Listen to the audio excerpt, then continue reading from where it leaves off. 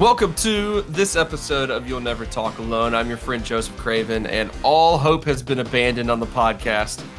We are all a bunch of miserable people living a miserable life here in our YNTA offices. The first miserable person to join me on the podcast tonight is Alex. Alex, how miserable are you? I'm about a Kingdom Hearts 1 level Eeyore. Ugh. God.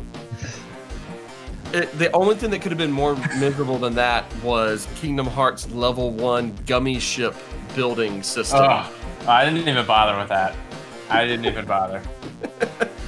It's like, here's a interesting game mechanic. Oh, it backfired tremendously. Whatever. Let's keep it in every other game. It's surely it's fine. This is really relatable content here. Oh yeah, absolutely. Hey, look, if our listeners haven't played the entirety of the Kingdom Hearts series in order, then they don't need to be listening. I think that's just a prerequisite. Well, here's the question. I guess I'm signing off here. Do you mean chronological order or well, I don't think he can rejoin. Andrew has left the podcast recording session. He has gone. Props to him for standing up for his beliefs. To his beliefs. That's what I was about to say. It's a shame that we've lost Andrew on account of. Oh no, Andrew's back. Hey, Andrew. Don't worry. I'm not leaving forever. I just have to beat Kingdom Hearts. I just did it. Is it all right? Good. Andrew is a strict release order truther, not a chronological order truther. Wow. Bold move. All right, Andrew. I don't know. How miserable are you tonight? I'm not. I never thought that Man U was ever going to win this game, especially after the weekend. It's not our best shot here. So I'm not miserable. Thought Man City would be up for it. I'm good. I'm great.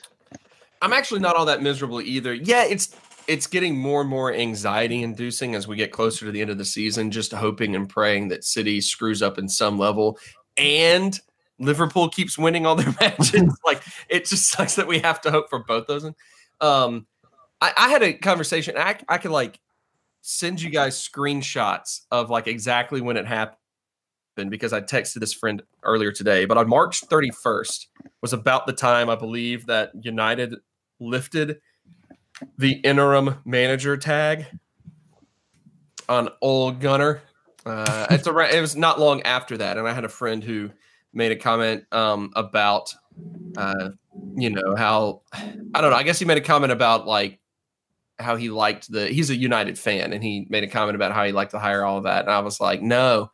I told him then, I was like, you never lift the interim tag. You never do it. You let the interim last through the end of the season, repair the damage, whatever, survive, and then you lose him, hire someone else. That's what you always do. If you lift the interim tag, that's the kiss of death. And the moment that they lifted the interim tag, United just started to suck. What did they do? Obviously got trounced by Barca, but, lost to Wolves. Obviously over the weekend got thumped by Everton. No goals in open play and over like 500 minutes. Yeah. Lost 7 of the last 9. Yep. Playing for Manchester United. I mean, the list goes on of things they're not doing well. So I texted him before the match, before the Manchester derby. I texted him and I was like, so are you ready for the derby? And he was like, yeah, I don't know. I was like, well, what sort of result I'm hoping for. He said, well, don't get your hopes up. And I sent back a screenshot of me saying never lift the interim tag. He said, I don't think that's our problem. I think it's something else. I was like, whatever, man. You can't admit that I'm right about it. But anyway, City, of course, that's the big talking point. They came prepared for the derby match against United. United looked kind of lifeless, and the moments in which they had life, they completely just pooped it away. They it away, and Just really, really a disappointing result in that moment, though, that a lot of Liverpool fans were hoping maybe United would do us a favor and keep City out of the title position. But Andrew, you said earlier that you didn't think that this was you didn't feel that confident that this was the best shot at that happening. If you looked at City's remaining schedule and the 3 matches they have left, what would have been your pick as to which one you think is the most likely that they drop points in? I think the smart choice here has got to be Leicester. Last 2 games they've lost to them, I think, or maybe lost one and tied one. They lost the one at the Emirates. So they're playing away at Leicester, I believe. That's got to be it. But both of the other matches, they could maybe drop points. I want to believe that they could. It's Burnley and Watford, right? Watford's a decent team. It's Burnley and Brighton. Brighton. Yeah. Who right now is sucking. Yeah. No. My Seagulls are looking rough these days. They're looking like the one that didn't fly away from the tray of French fries fast enough and got kicked by some fat kid. What a weirdly specific comparison to have made, but all right, I'm into it. I just checked. I know, I got it. It just was weirdly specific that the fat kid was the one who's kicking him. I just did a little fact check, look it up, and Leicester won in the league, in the Premier League, 2-1. City defeated them in the Carabao Cup on penalty kicks. With a weakened Leicester lineup. No Vardy. So that would also be a tie in the league. So exactly. So both of those would, if either of those repeated, they'd be positive results for us. But so Leicester is your pick, you think? Yeah, got to be Leicester. Oh, Brendan, you think Brendan will lead Liverpool to victory finally? No, I don't think he will. But I think they might edge out a result here. I love it. Alex, what's your assessment there? You think that that's the most likely out of the 3 remaining? I think Burnley away is probably the best bet we're gonna have. And I'm feeling sad now, but I was never really that confident that they would drop points. It was always just a hope that crazy things could happen. Sure, but because it's sports, you never know. Exactly, that happens. And this kind of felt like the thing where craziest things could have happened, just because it's a derby match and the form book goes out the window. No one has ever said that before, so I will be the first to say it. Wow. The form book goes out the window in a derby match, but it doesn't help when one of the teams involved in that derby match is just a pile of turds. So that did not help us. But as long as we keep the pressure on them, there's always the hope of something going wrong. All it takes is one mistake, one push of 11.78 millimeters across the line for someone else, and we get the point that we need. And we keep winning. If we can keep winning and we do well in the Champions League just to show, hey, we're really good at this game, maybe that pressure mounts on them and Pep starts to overthink things. Yeah, he's already lost out on the quadruple. No, he won the Community Shield, so the quadruple's still on. Oh, you're so right. The most prestigious of all the quadruple results. So you got to think that, maybe the added pressure to prove the point there could mean something. Who knows? Talk about added pressure though, real quick. Can we just address how even in the moments that United did stuff well, how bad Jesse Lingard was? Is that the worst finishing attempt? He's just a boy. Yeah, he gave up on his chance 3 times, and the chances kept popping up in the same in 10 seconds maybe. And he gave up, tried to recover, messed it up 3 separate times. It's insane. Have you seen a worse attempt in recent memory that you can think of?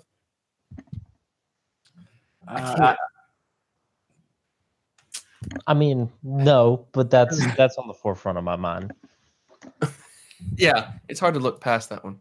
Anyway, Andrew, our chances in terms of Liverpool, what we can control, it comes down to we have to go and defeat Huddersfield.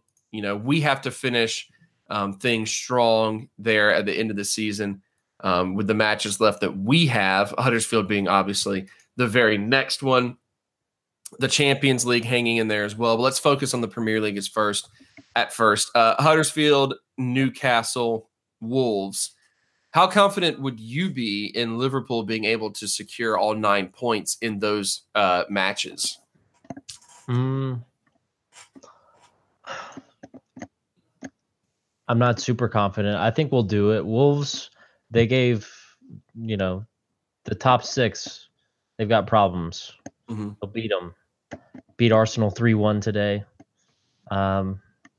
That's probably our biggest test there, but I think we can easily do it. I mean, this team, it's not a coincidence that we're, on pace to be, 6th most points in the league of all time. So 9 points between these 3 teams shouldn't be an issue. It's kind of funny how we're like almost on the verge of, if we win the Premier League, Man City slips, and win the Champions League, we're the best team in the world. Like there's no other way about that, winning the Premier League and the Champions League. But we could slip. We could lose 2 games in a row. These next 2 games are like tie the Premier League, lose Champions League, and it all goes away. Mm-hmm. Oh, God, why did you even have to mention that? Yeah, like we could theoretically not lose another game this season and end with 0 trophies. Oh no. Okay, let's look at that for just a quick second here. Let's look at I mean how the Premier League has shaped up and the fact that Liverpool could be getting a historically good amount of points and still come in second. I mean, do you think that is? I know obviously the frustrations came down to that span of time in which there was the lead over City and there were a lot of draws, a lot of drop points. But at the end of the day, I mean, it seems just as likely that, I don't know, City doesn't lose 4 games. What's your take on I'm sticking with you on this one, Andrew, and then I want to get Alex's thoughts. But what's your take on, okay, I mean, is this just bad, unlucky for us that City's doing what they're doing? Or, I mean, do you really think that the responsibility fully lies on the fact that there was that span where, the team just kind of dropped some points?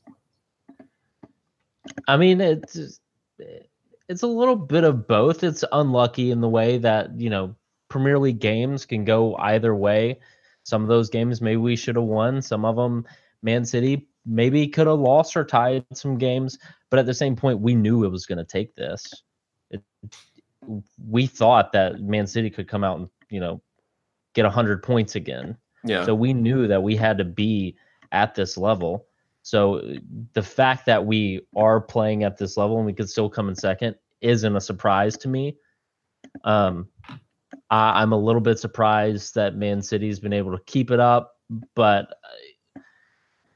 not too much.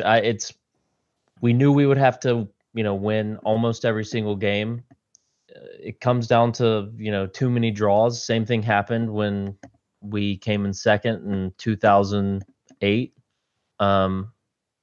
So we lost 2 games that year. We still came in second. Can't draw games. It's 2 points. You might as well lose. Yeah. It was not that long ago, I feel like, that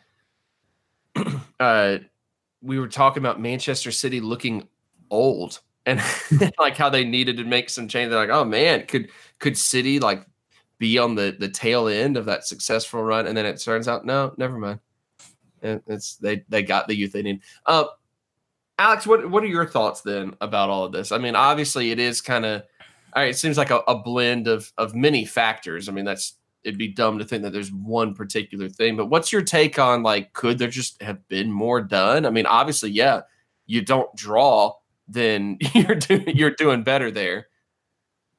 Yeah, I mean, I agree with everything Andrew said. I mean, we knew it was going to take this, and I don't really think it's that surprising that City is doing this again because, one, they've got a manager who has historically done this with pretty much every team he's managed in almost every season that he's managed. Two, they have one of the largest transfer budgets in the history of the sport, backed by probably skirting the rules, backed by continually benefiting off of slave labor to further that wealth. So, I mean, they were going to continue to be like a third, fourth season manager mode team where you have just broken the game and can sign whoever the hell you want. And so we knew that we were playing. Sounds a little bit like an attack on me and my recent FIFA tactics, Alex. I don't know how well I that sits with me, man. I'm sorry. I didn't realize you had entered the skirt the FFP rule cheat with your Game Shark. Did you see how many free transfers I got? I did, and I'm still a little shook by it. Yeah, that was obviously a Game Shark move. Good call, referencing a Game Shark. But yeah, so like we knew this was going to happen. They have a ridiculous squad, and it does, unfortunately, like it. On one hand, I hate to turn the blame on ourselves, but it just comes down to the fact that we couldn't build the squad we wanted to build as quickly as we would have liked to, because when push came to shove and we had big injuries and we put in a lot of the bench players or the rotational players, they didn't step up when they needed to. And even some of the people that were mainline starters didn't step up just because we had a time period where there was a certain 12, 13 players that could play and us be fluid. And when that didn't happen, we struggled. And on top of that, we also didn't catch the luck that we needed. So, I mean, there have been some decisions that have gone City's way that we have not gotten. I mean, just think about the penalty. I think it was against Leicester where Naby Keita just got cleared out in the box. Like, that's a blatant penalty. And if we get that, we've got 2 extra points and we're ahead right now. Or you think back to the Watford game where Sterling is miles offsides and scores, and Watford's resistance is broken because their game plan was so predicated on it staying 0-0. And when that broke, it was game over. So it comes down to fine margins, and it comes down to a little bit of pieces in our squad possibly lacking. But that just shows how much of an achievement what we're doing is. We have a squad that isn't as deep as one of the most expensively assembled squads ever in the history of the game. And we're going blow for blow with them. We're 11.78 millimeters away from being 2 points ahead of them. Like, that's how close we are. And as long as we can keep the pressure up, anything can happen. So yeah, it just comes down to that period, like you said.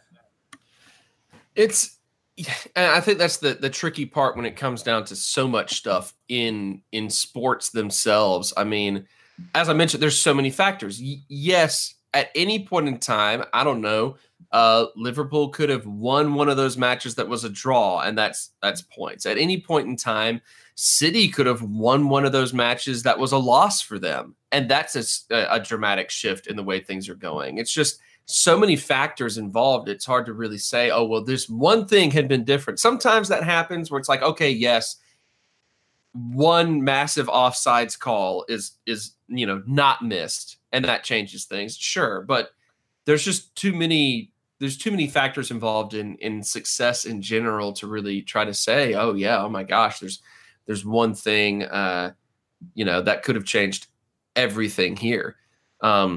Will Caves has just arrived on the recording session. He's just showed up, pulled up, came roaring in his on 2 wheels. On 2 wheels on his brand new beautiful luxury Livermobile. SUV Livermobile. It was a sight to behold. I wish you podcast listeners could have seen it. But Will's arrived at the YNTA studios, and he's here to give his hottest takes imaginable on the current state of the league. Will, this has just kind of been our recap of the league itself as a whole, period of the episode. And I want to hear your thoughts real quick on how you personally, actually not real quick, elaborate as long as you want to, on how you personally are feeling, because I know you're still feeling fairly positive about the chances going into the final 3 matches of the season. Tell us a little bit about your thought process there, how you're feeling going into those final matches. Well, listener, if you will click the link that we're going to tweet out after this, you can access my 100-slide PowerPoint on this subject. No, it's all right. Regroup in the conference room. So, I don't know, man. Like, I kind of like I wanted. I'll speak specifically about today's result or non-result rather for United, and then kind of move forward.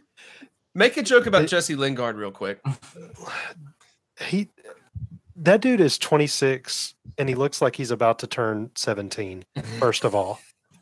And he plays like he's about to turn 17 too. Like I feel like he's that, you know how like Theo Walcott always had unrealized potential and then suddenly he was 31 and had never realized it. It's Jesse Lingard is the same thing. So not to cut you off, but I thought Jesse Lingard was like 20.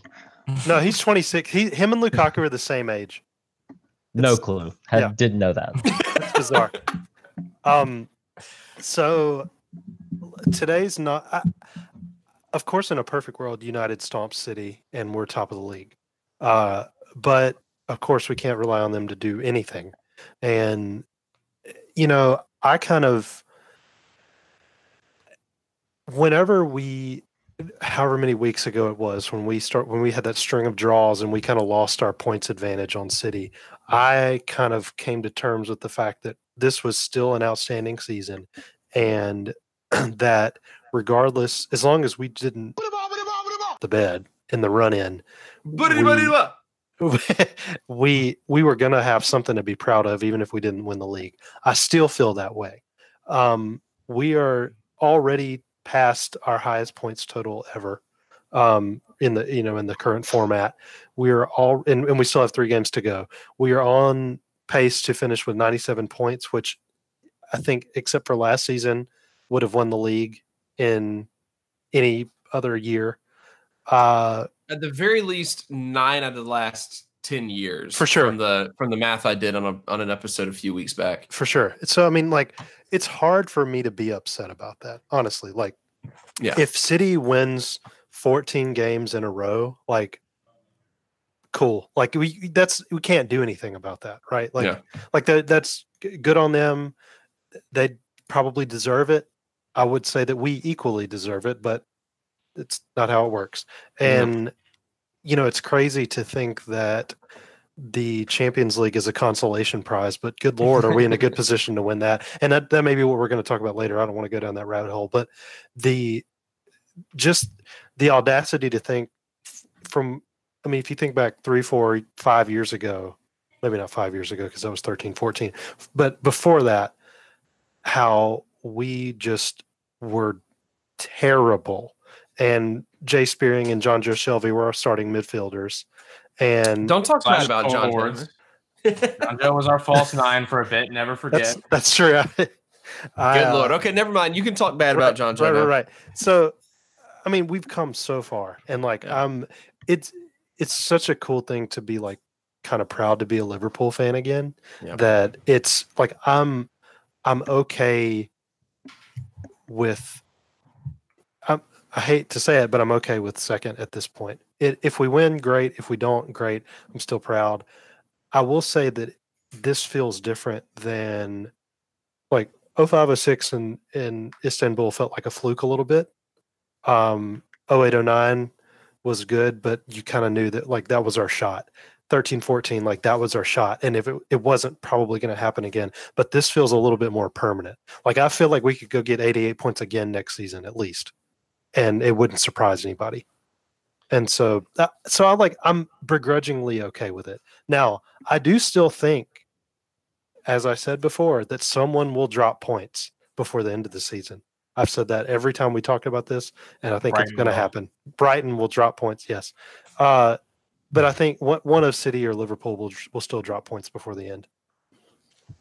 Yeah, and I hope that is not lost in all of this. I hope that we can look back on this season and give it the appropriate amount of credit that it deserves, because it is hard to have any major level of success in any level of sport at all. It's hard.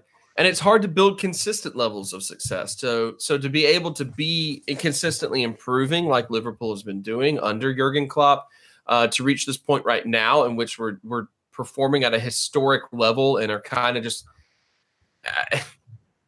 having to deal with another team that's also performing at a historic level, we also weathered a lot of injuries that City has just not really had to deal with. And I think Alex was talking about that a little bit earlier and how we finally got the depth that we wanted in Alex Oxlade-Chamberlain and Xherdan Shaqiri, and those guys started getting hurt. And so it just was kind of unlucky situations all in all. I hope that we can at some point in the future here be able to look back and give this season the credit that it deserves, because at the end of the day, not everything is about the title itself. That tends to be the ultimate measure of success, obviously. But there is success to be found even when the title itself is not in our hands, as frustrating as that may be. And I don't think that I'm going to be able to fully appreciate how good this season was as soon as the season's over. It's going to take me time. It's going to take me time for sure. To fill in, City have had injuries. Like Kevin De Bruyne has missed most of the season. Yeah, I was going to say that. That's true. But what they have is the wealth to have backups like Bernardo Silva and David Silva and Ilkay Gundogan. But when you can replace De Bruyne with David Silva, like, is that that's not really? Like it's incredible what we're doing. The fact that is a sentence that we said, and we're competing with them. It's ridiculous. And that's what kind of makes it hurt so much more, is that what we're doing is insane, and it might not be enough. Yeah. Or in the league. I mean, like I'm all in on the Champions League as well, but just to have that happening, it's like I don't know. It's like you go down with your head held high because it's been so good and it's been so fun. There's been unforgettable moments. Like when that Salah goal went in versus Chelsea, I lost my shit. Yep. Like I'd smash my hand on my wall because it was such a good goal, and just like the pure emotion of that moment of we're going to do this, we're going to fight to the very end was incredible.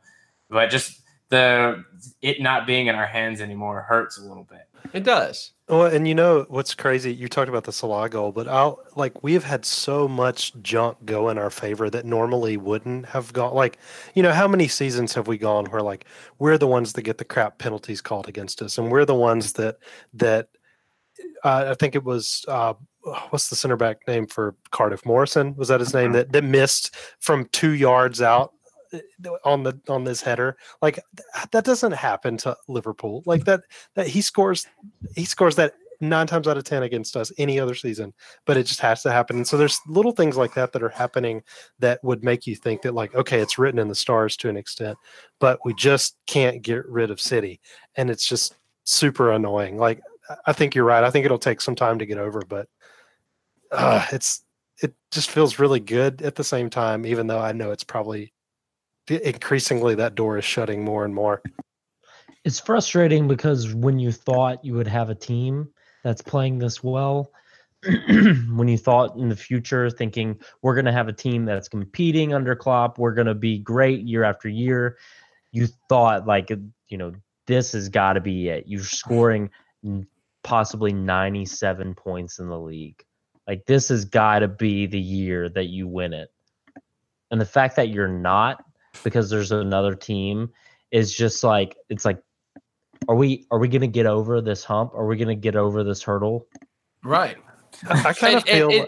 And is it going to be like if we do as much as we've done and it's still not enough? Like, what could be the long-term effect on the team in that regard? You know what I mean? Like, could that be like the team saying, "Oh, well, that was our chance, and we still couldn't quite do it. We can't replicate what we had done." I do think this is a team that can and will replicate these sort of results because Klopp has built the team he wants, the style that he wants to play with the personnel that he wants, and we can only buy more depth players and better depth players to build on that from here on out. But you do have to wonder a little bit about that, like say, hey, I don't know, what is the long-term result of, close but no cigar? There is kind of that fear lingering in the back of the mind just a little bit. And like in recent history, I guess, relatively recent, there's been teams that have been in similar positions to us that have also fallen short and not fully bounced back from that. So there's always that worry, but at the same time, I feel like we're having more fun than they were. So like the great Neverkusen side of, I think, 01-02, where they were in the German Cup final, they were about to win the league and in the Champions League final, and they lost all three in like 2 weeks. Or like Benfica, what was it, a couple years ago, where it's a similar situation, but in the Europa League final, lost all those in a span of 2 weeks. And they're not really back to where they were at that level since then. I mean, this feels completely different, but there is that worry that something so crushing could really set everyone back emotionally. But lucky for us, we've been so emotionally scarred for the past 10, 15 years that we're ready for it. I will say that this feels a little like this isn't like the Gerrard slip of 13-14, right? Like that was like soul crushing. This is like, okay, we are going to like take City to the limit and really push them. And if we don't do it, we don't really have anything to be ashamed of. Like there's not a point in this season where I can look back and say like that's where we lost it. This is where it happened. This is where, we bottled it, whatever. Like you can't say Liverpool bottled this league because we finished with 97 points. Like right. And so like to an extent like that psychologically will affect the players, yes, but I feel like it will drive them forward more than like make them apprehensive. I mean, we would hope. We would hope, yeah. I mean, we would hope for sure. I mean, it's just. I will say that, like, if you finish second on this kind of season, like, what is the owner's reaction? Because I think that'll tell a lot as well. Like, does Henry go out and buy Messi in the summer? Like how bad does he want it? I think we know right now that Henry's reaction is going to be, oh, that's right, I forgot about that team. My bad. I need to check in on them again. Need to go to one of those matches, I guess. Well, we haven't really hit on, we haven't even actually talked about the Cardiff match, for example. Or the Porto match or the Chelsea match. Or the Porto match. Yeah. No, we talked about Chelsea last time around. Were we? Pretty sure we did. I don't know. Anyway, but we have a lot to discuss. I think what we really need to discuss right now, though, is the importance, the magnitude of the legendary and massively immediate impact of Virgil van Dijk. Virgil van Dijk, of course, the word going around right now is that he is expected to be named the player of the year for the EPL. I almost called it something else for just a second because I was looking up something. It got distracted. But Verge is expected to be named the player of the year. Massive commendation for him, and obviously a lot of credit to his impact that the league itself is noticing how impactful he has been. Let's talk a little bit about what he's meant to the team. Alex, right now, his impact. Have you ever seen anything quite like it?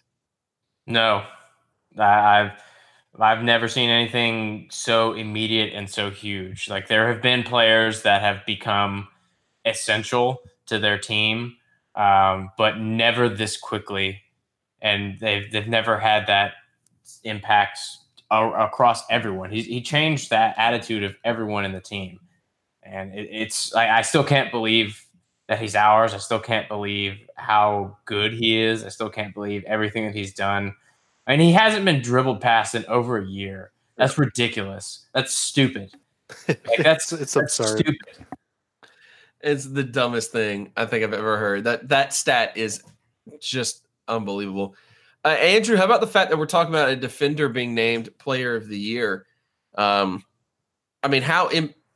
important is it in a sport in which, any sport, offense gets all the headlines. But a guy like that is able to be so impactful and to his team and to the league that he's able to win an accolade in a often very glamourless position. He comes with a glamour. Look at those waves in his hair. They are gorgeous. Man. No, but for real, it's incredible to see a defender win it. It's happened before, so it's not like the only time. Sure. Didn't John Terry win it a couple years ago? Yeah, this isn't the Heisman Trophy. It's not just a. It's not a joke of an. Yeah, it's not a joke of an award. It's not. Yeah. Yeah. But the impact was insane. Do you remember how many goals we were letting up like under 400 Rodgers? Per game. Yeah, and then we were still giving up almost as many goals under Klopp for a little bit there, and then Verge comes in and he is a tower. He just doesn't do anything wrong. The one time he has done anything wrong, they didn't score. I mean, he did have that bad pass back, and it was fine. So let's act like he hasn't done anything wrong since he joined. As far as I'm concerned, he hasn't. I refuse to recall the moment that you are talking about right now. It's gone. I don't remember it. Don't remember it all. Will, this would be if the rumors are to be believed, and it looks like every major news outlet in England is reporting this news. But this would be a back-to-back year that a Liverpool player wins this award, with Mohamed Salah winning last year as well. You were talking about the continual success of the team, the franchise being, not like repairing damage anymore. We are a consistently successful team right now. How important is it to have these individual accolades as well, even if maybe second place is the best that they accomplished this year? How important are these individual accolades in the legacy of how this team will be remembered? Well, I think, this just kind of cements the sentiment that everybody else already feels. Like Sterling, there are other players in the league that have had stellar years, right? Like in any other season, Sterling probably would win. Bernardo Silva probably would win. Maybe even Mo again, if he repeats as the Golden Boot winner, maybe would win again. There are other players that are just as deserving.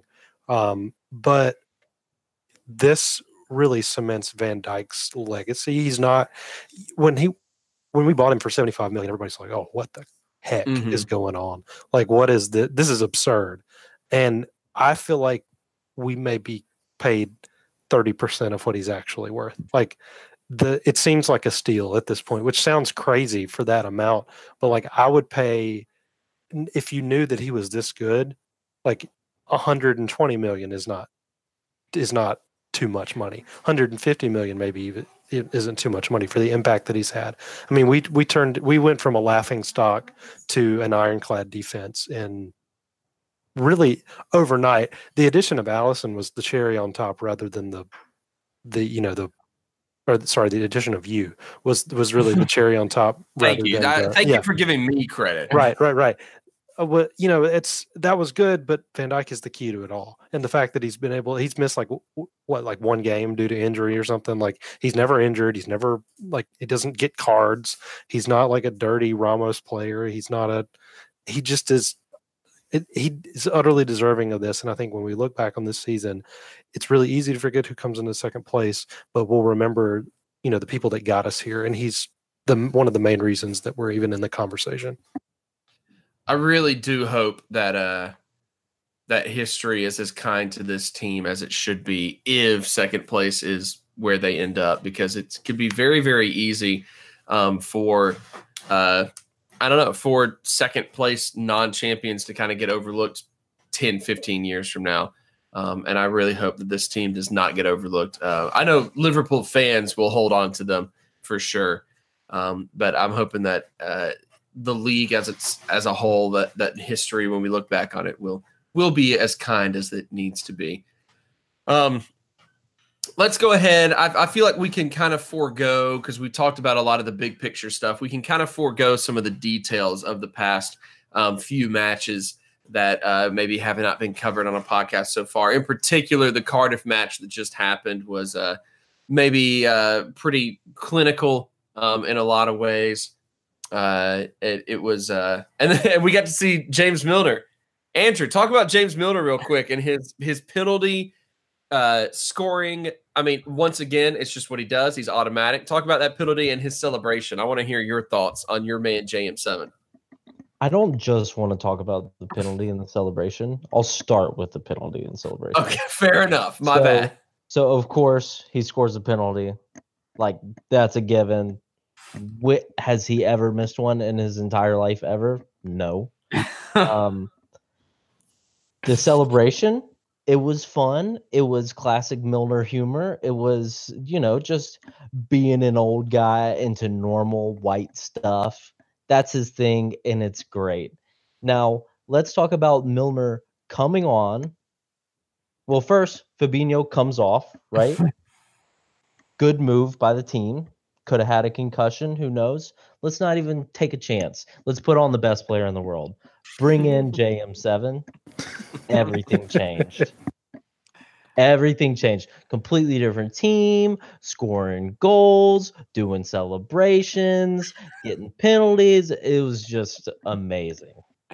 Have you ever seen, I mean, we just raved for a while about Virgil van Dijk, but have you ever seen a more impactful player than JM7? No. Comes off the bench. He starts games. He just having him around. What he wants. He does whatever he wants at this point. This team is his and his alone. Why not? Why not? It's unbelievable. All right. All that being said, I mean, it's another victory in the league.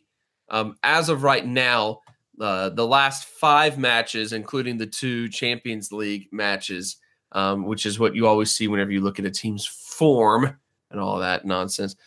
All victories for Liverpool, all defeats for Huddersfield. They are coming off of a 2-1 loss to Watford, 4-0 to Tottenham, 4-1 to Leicester, 2-0 to Palace, and 4-3 loss to the worst team to have ever existed, West Ham United. Huddersfield right now is trash.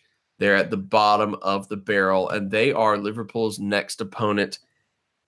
All right, do you have any nerves about this one, Alex? Do you have any fear about this being a match that gets overlooked because Liverpool's too focused on Barca or Newcastle or whatever may be going on?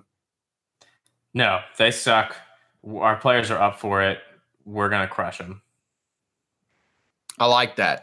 Quick, succinct, like to the point. I love it. Well done. Gold star for that one, Alex. Yes. Gold star tonight.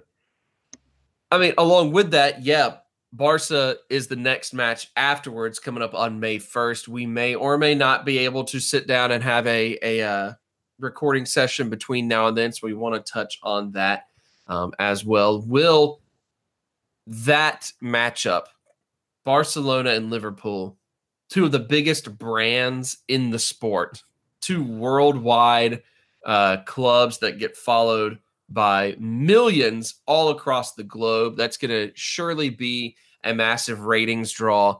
But let's talk about the football itself that we will end up seeing in that match.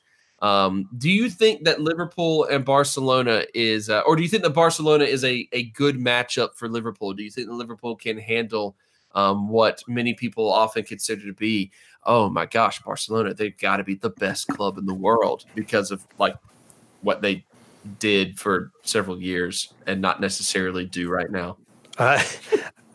Barcelona is kind of weak at the back, I feel. I haven't watched them a ton this season, but you don't really hear about, like, ever since Puyol retired a few years back, I feel like they've kind of struggled to replace their defensive presence. Ter Stegen is great, but there's nothing like Liverpool in La Liga. There's nothing like Liverpool in the Champions League that they've played. I think Virgil will continue to not get dribbled past by Messi and co. You asked if we'll see the game. I do hope we actually get to see it on TNT rather than on BR Live. Finally. Surely they are smart enough to know. I don't know. Actually, it might be good from a marketing standpoint to put it on the obscure BR Live and force people, because they know people are going to want to watch, force people to pay the money to do that. That might be what they do. Well, I look forward to pirating it. Absolutely. But in any case, maybe this sounds overconfident, but because we're pushing so hard in the league, like I haven't given much mental energy to the Champions League. I feel like we're gonna win the whole thing. Like, and I know that's like, oh, it's just the Champions League. Like that seems really nonchalant, but like Barcelona doesn't scare me really. Like Suarez is kind of old. Coutinho's gonna suck. Hendo's gonna agger elbow Coutinho really early on, and it's gonna be great. I texted this to everybody the other day, but I love when like one player gets booed by the home fans, and Coutinho is going to get roasted, it's gonna be fantastic. Not even I don't know. I just like, other than Messi, Suarez, like I know Dembele's good. I think, is he hurt again? He's been hurt, and he's fine. Like Coutinho play, like they're good. Like certainly can't take anything away from them. They're this far in the Champions League for a reason. But like, I don't know. I feel like we're too much for anybody right now. I feel like they can't handle our front six. I like your optimism. There's a part of seeing the Barcelona name up there that I feel like can be a little bit intimidating just because of what they have been in recent memory. But right now, I mean, why not consider Liverpool in the same discussions in terms of being in I think they are. Yeah. I mean, I think they are. This team, like, I mean, I'm trying to think if there was anybody on the team that didn't play. Okay, Alisson for sure, and Matip is, assuming he's still starting he'll start the Barcelona game. This team, this entire starting lineup played in the Champions League final. Like, I feel like intimidation isn't really a thing. Like, they're not going to be like, oh, it's Barcelona because they played in Kiev, right? Like, it's not. There's nothing that's more intimidating than playing in the Champions League final, I feel like. Yeah, and there's a part of me that even wonders if if Liverpool has, because of what Liverpool has done in Europe, has just like, if Liverpool draws more or intimidates other teams a little bit more in the European play than they do in the Premier League, because of the fact that, haven't won a Premier League title since it became the Premier League, but been dominating in Europe over the past 25, 30 years. I wonder if there's an aspect of that that maybe Liverpool has more continental respect than domestic respect sometimes. We're good enough to where they're going to have to adjust their game plan, not the other way around. I love that. They're less Barcelona than they've ever been. And they're still their main attacking threat. It's two kind of things. It's one, we know exactly what they're going to do. They're more Messi reliant than they've ever been since he came through the youth academy, which is a good thing. The bad thing is he's Lionel Messi. So we know what they're going to do, but stopping him is another matter. The second part is their best way to attack is to send Jordi Alba forward and have Messi find him with some ridiculous pass. So that will be a huge matchup with Alba and Trent, because that will be the battle where they're trying to create space for crosses and pullbacks. That being said, Mohamed Salah is good enough to where, yes, Jordi Alba is fast, but Mohamed Salah is faster. And you can't keep giving Salah space, especially when they've been missing their first choice partner with Piqué, Samuel Umtiti, for a while with injury. They've got Clement Longley back there, who is good. He scored this weekend, but he's not as good as Umtiti, and he's definitely not as good as someone like Puyol. So they don't want to have a 3-on-3 matchup. I'm so glad you said Longley. I'm so glad you said Longley out loud, because I was straight up about to call him Linglet. Linglet? Yeah. Sorry. Go ahead. How old is PK at this point? I think he is 32. Okay. All right. I always want to say same. Right. He has the opposite Lingard effect, in which I always want to assume that PK is like 48 years old. Mm-hmm. And I do want to say, I'm so glad that we're having a chance to mention Puyol as often as we are, because my goodness, that man was something else to watch. He was great. Oh my gosh. Like, I just don't remember. What a unique player in so many different facets. Like, we could structure an entire like secondary, like off topic episode, I think, entirely upon him and like unique players like him. I think we need to do that at some point. For sure. And in addition to that, like they're not going to be able to play Sergio Roberto at right back like they like to do, who has that Barca DNA, who likes to combine, who likes to get forward. They'll have to play the more defensively minded Semedo, I think, to counter for Mane, because just as much as Salah is a threat on the right is Mane on the left, which is amazing. I would say more right now. I think in the Champions League especially. Yeah, absolutely. Plus, I mean, Sergio Busquets has not been as crisp as he was back in the day. He's been left out in the sun a little too long. And it's getting a little squishy. So, I mean, full unleashed Naby could absolutely destroy him, I think. Sure. Full unleashed Hendo, too. And that, full unleashed Hendo as well. But one of those two on him and around him, like, he's a great player, perhaps one of the best ever in that role. But he's not what he was, and he's in for a rude awakening with the type of pressure he's going to face. Because you're right, there is no one in La Liga like Liverpool. There are good teams. There are teams that will work hard, but not with the same intensity and not with the same caliber of player in the same role. So I like our matchups. I mean, they have classy operators, but we have just as classy operators in a lot of positions. So we have nothing to be scared of. Do we play away or at home first? I believe we play away first, but I want to confirm that. I'm trying to look it up, but that is there it is. Yes, it is away first. Yeah. It's always, that's the one thing. Look, we got to give a little bit of credit to the greatest soccer website in the world, ESPNFC.com. Our sponsor on the podcast, who we always go to for all statistics. They have actually gotten a little bit easier to navigate over the years than when we first started this podcast. However, they still refuse to list in a clear place on the webpage where a match is being held. They will give the date, they'll give the time, they'll give like the current form of the two teams. They give all the top scores, most assists. They have the Premier League table off to the side, head-to-head record, all this. You have to scroll all the way down to the bottom just to find venue written like in like subtext off to the side. It's terrible. So anyway, yeah, it's away first. How does that make y'all feel? I like it. I love it. I love everything about it. I love ESPN FC. Oh, you meant away first. My bad. I really don't like.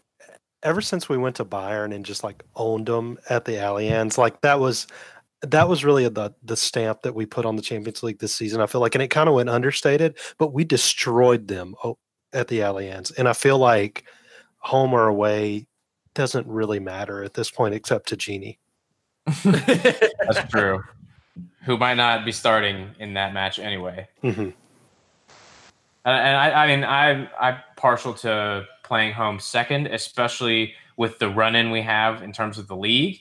And when that match would fall, when the home leg would fall, it could very, very well be just a fervor of Anfield for those last 2-3 weeks that we need. Like, just seeing that could be immensely intimidating to Barcelona. I mean, they don't ever deal with away fans because they stick them up in the upper corner and give them like 2,000 seats at most. So let's give them an atmosphere. Agreed. Absolutely. The poop in their pants will show well in those pink and/or highlighter yellow jerseys they wear. Oh, man. Oh, gosh. That just reminded me. Gentlemen, we need to do a couple of crest exams. I think we need to do a couple of crest exams. We haven't done those in a while. We especially have not done one for Barcelona. Let's start with Huddersfield right now. Talk about that crest just a little bit. Of course, the Huddersfield crest is there's a classic English crest look. There just is. Like, English crests tend to follow a particular like shield design. Let's not even get into Barcelona yet, but they got that typical shield design with like mirror images of some animals posing around what's probably a tower or whatever, and then a banner with a motto. Huddersfield's got that classic English shield logo let's talk about it just a little bit. Alex, I'll start with you. We'll run down the line. Of course, our rating system, because we haven't done this in several weeks, our rating system goes from crap crest to meh crest to best crest. Alex, what's your assessment of Huddersfield, first and foremost? So this is an interesting one because they've kind of changed it a little bit. They have their crest, which I think would be a meh crest because of the crappy clip art fade to black that's on the outer edge, which I think looks kind of dumb and ruins the crest. But this year with their jerseys, it's just been like a weird dog triangle. They haven't really included the crest on the kit, and it makes it look like it's not finished yet. It looks like a knockoff kit, and therefore I think their current crest on what they've been wearing is a crap crest. Interesting take. I would also add that the current stars on the crest, 3 stars at the top, also look very cheaply animated. It looks like bad. It looks like you plug it into one of those websites where like you put in somebody's face and they put it on an elf around Christmas time. It looks like it was generated by one of those. Andrew, what's your take on the Huddersfield crest? I want to really love it because it's got a little doggy on there. It's hard to. The current one, meh, because it's still got a dog. Now the old one was just a big. It was just a dog with a soccer ball. That's really cool. Like if it was just a dog with a soccer ball, great. I'm all about it. But adding all this like y'all were saying, it looks like someone made it in like clip art or something. Like it's just not well made. It looks dumb, but also it's got a little dog on there. Yeah, they are nicknamed the Terriers, of course.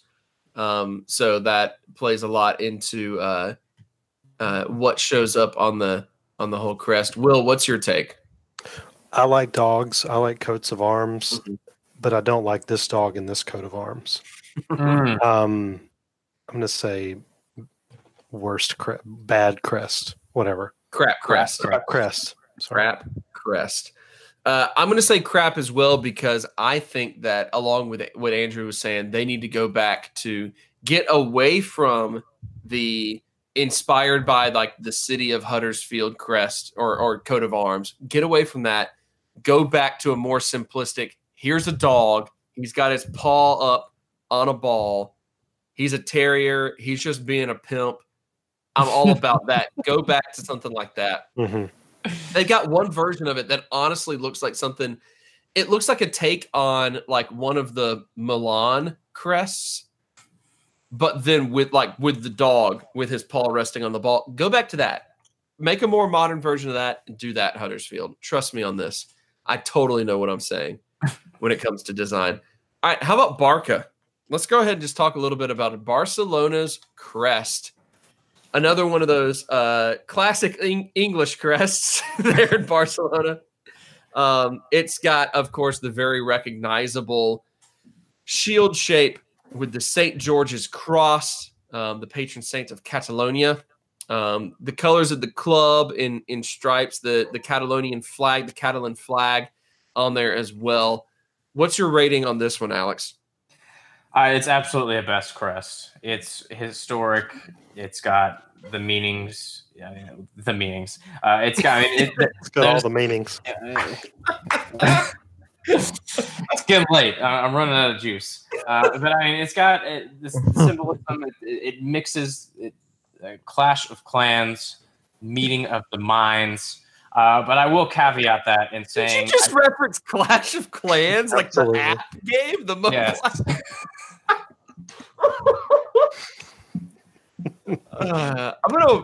I'm tempted to take away your gold star from earlier, but instead, you know what? You deserve a double down. I'm going to give you another gold star for that. Just as long as it's not one of the stars from the Huddersfield crest, I'm fine with it.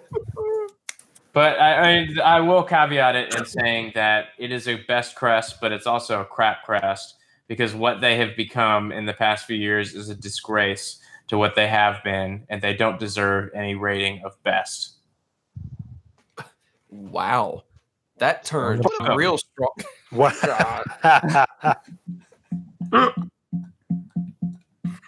Good Lord. Andrew, what you got? Give me something to work with here.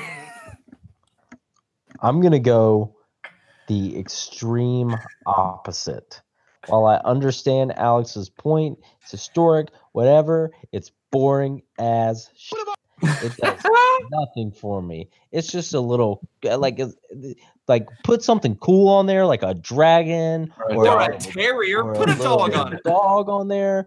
Do something cool. Like you just got some lines and some flags and like a little old soccer ball. It's not even like it. It's not even cool. Like make it like a new soccer ball, like a Nike soccer ball or something. I don't know. You're sponsored by. I'm like, do something to it. Make it fun. Crap crest, boring as shit. I never would have expected this would be the point in the podcast that would have the most like the strongest opinions, the most profanity. I love it. This is why we make this god awful podcast to begin with. Barcelona can buy all our players, but they cannot buy our respect. It's terrible.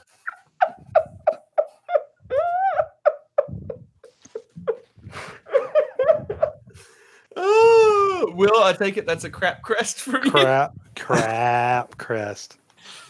Worst crest. Worse than Huddersfield. But guys, it has all the meanings. You're not seeing those? I actually don't. For real, I don't like it. It's just kind of whatever. Like it doesn't fit the club stature at all to me.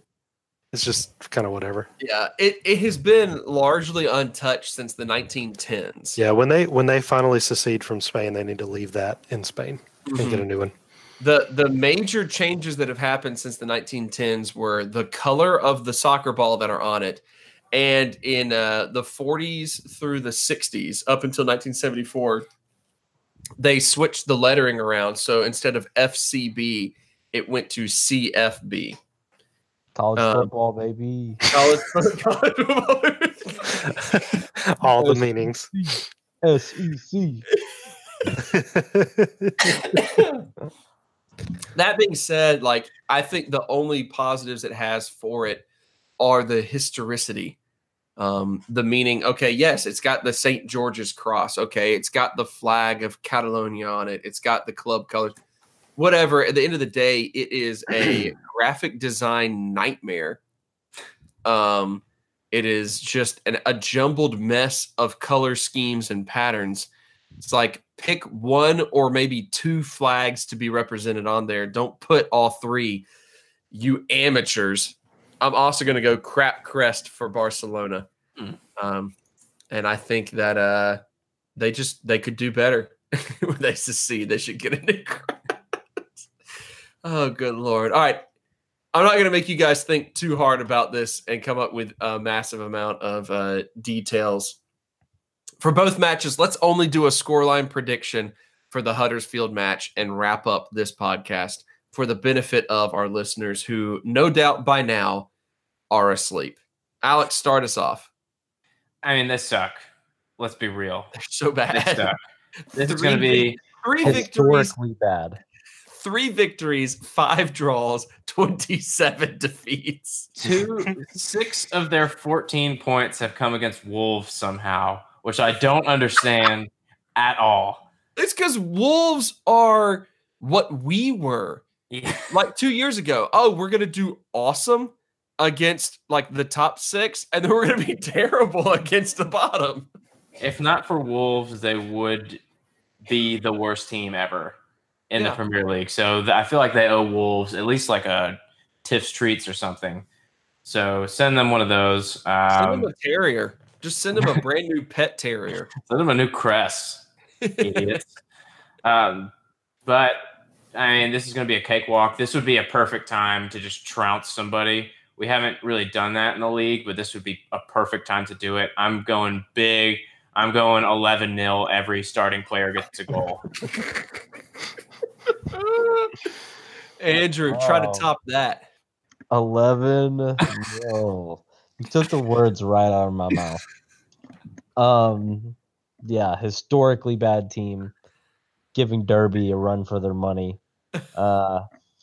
We are historically good. I'm going to say we are going to win 1-0.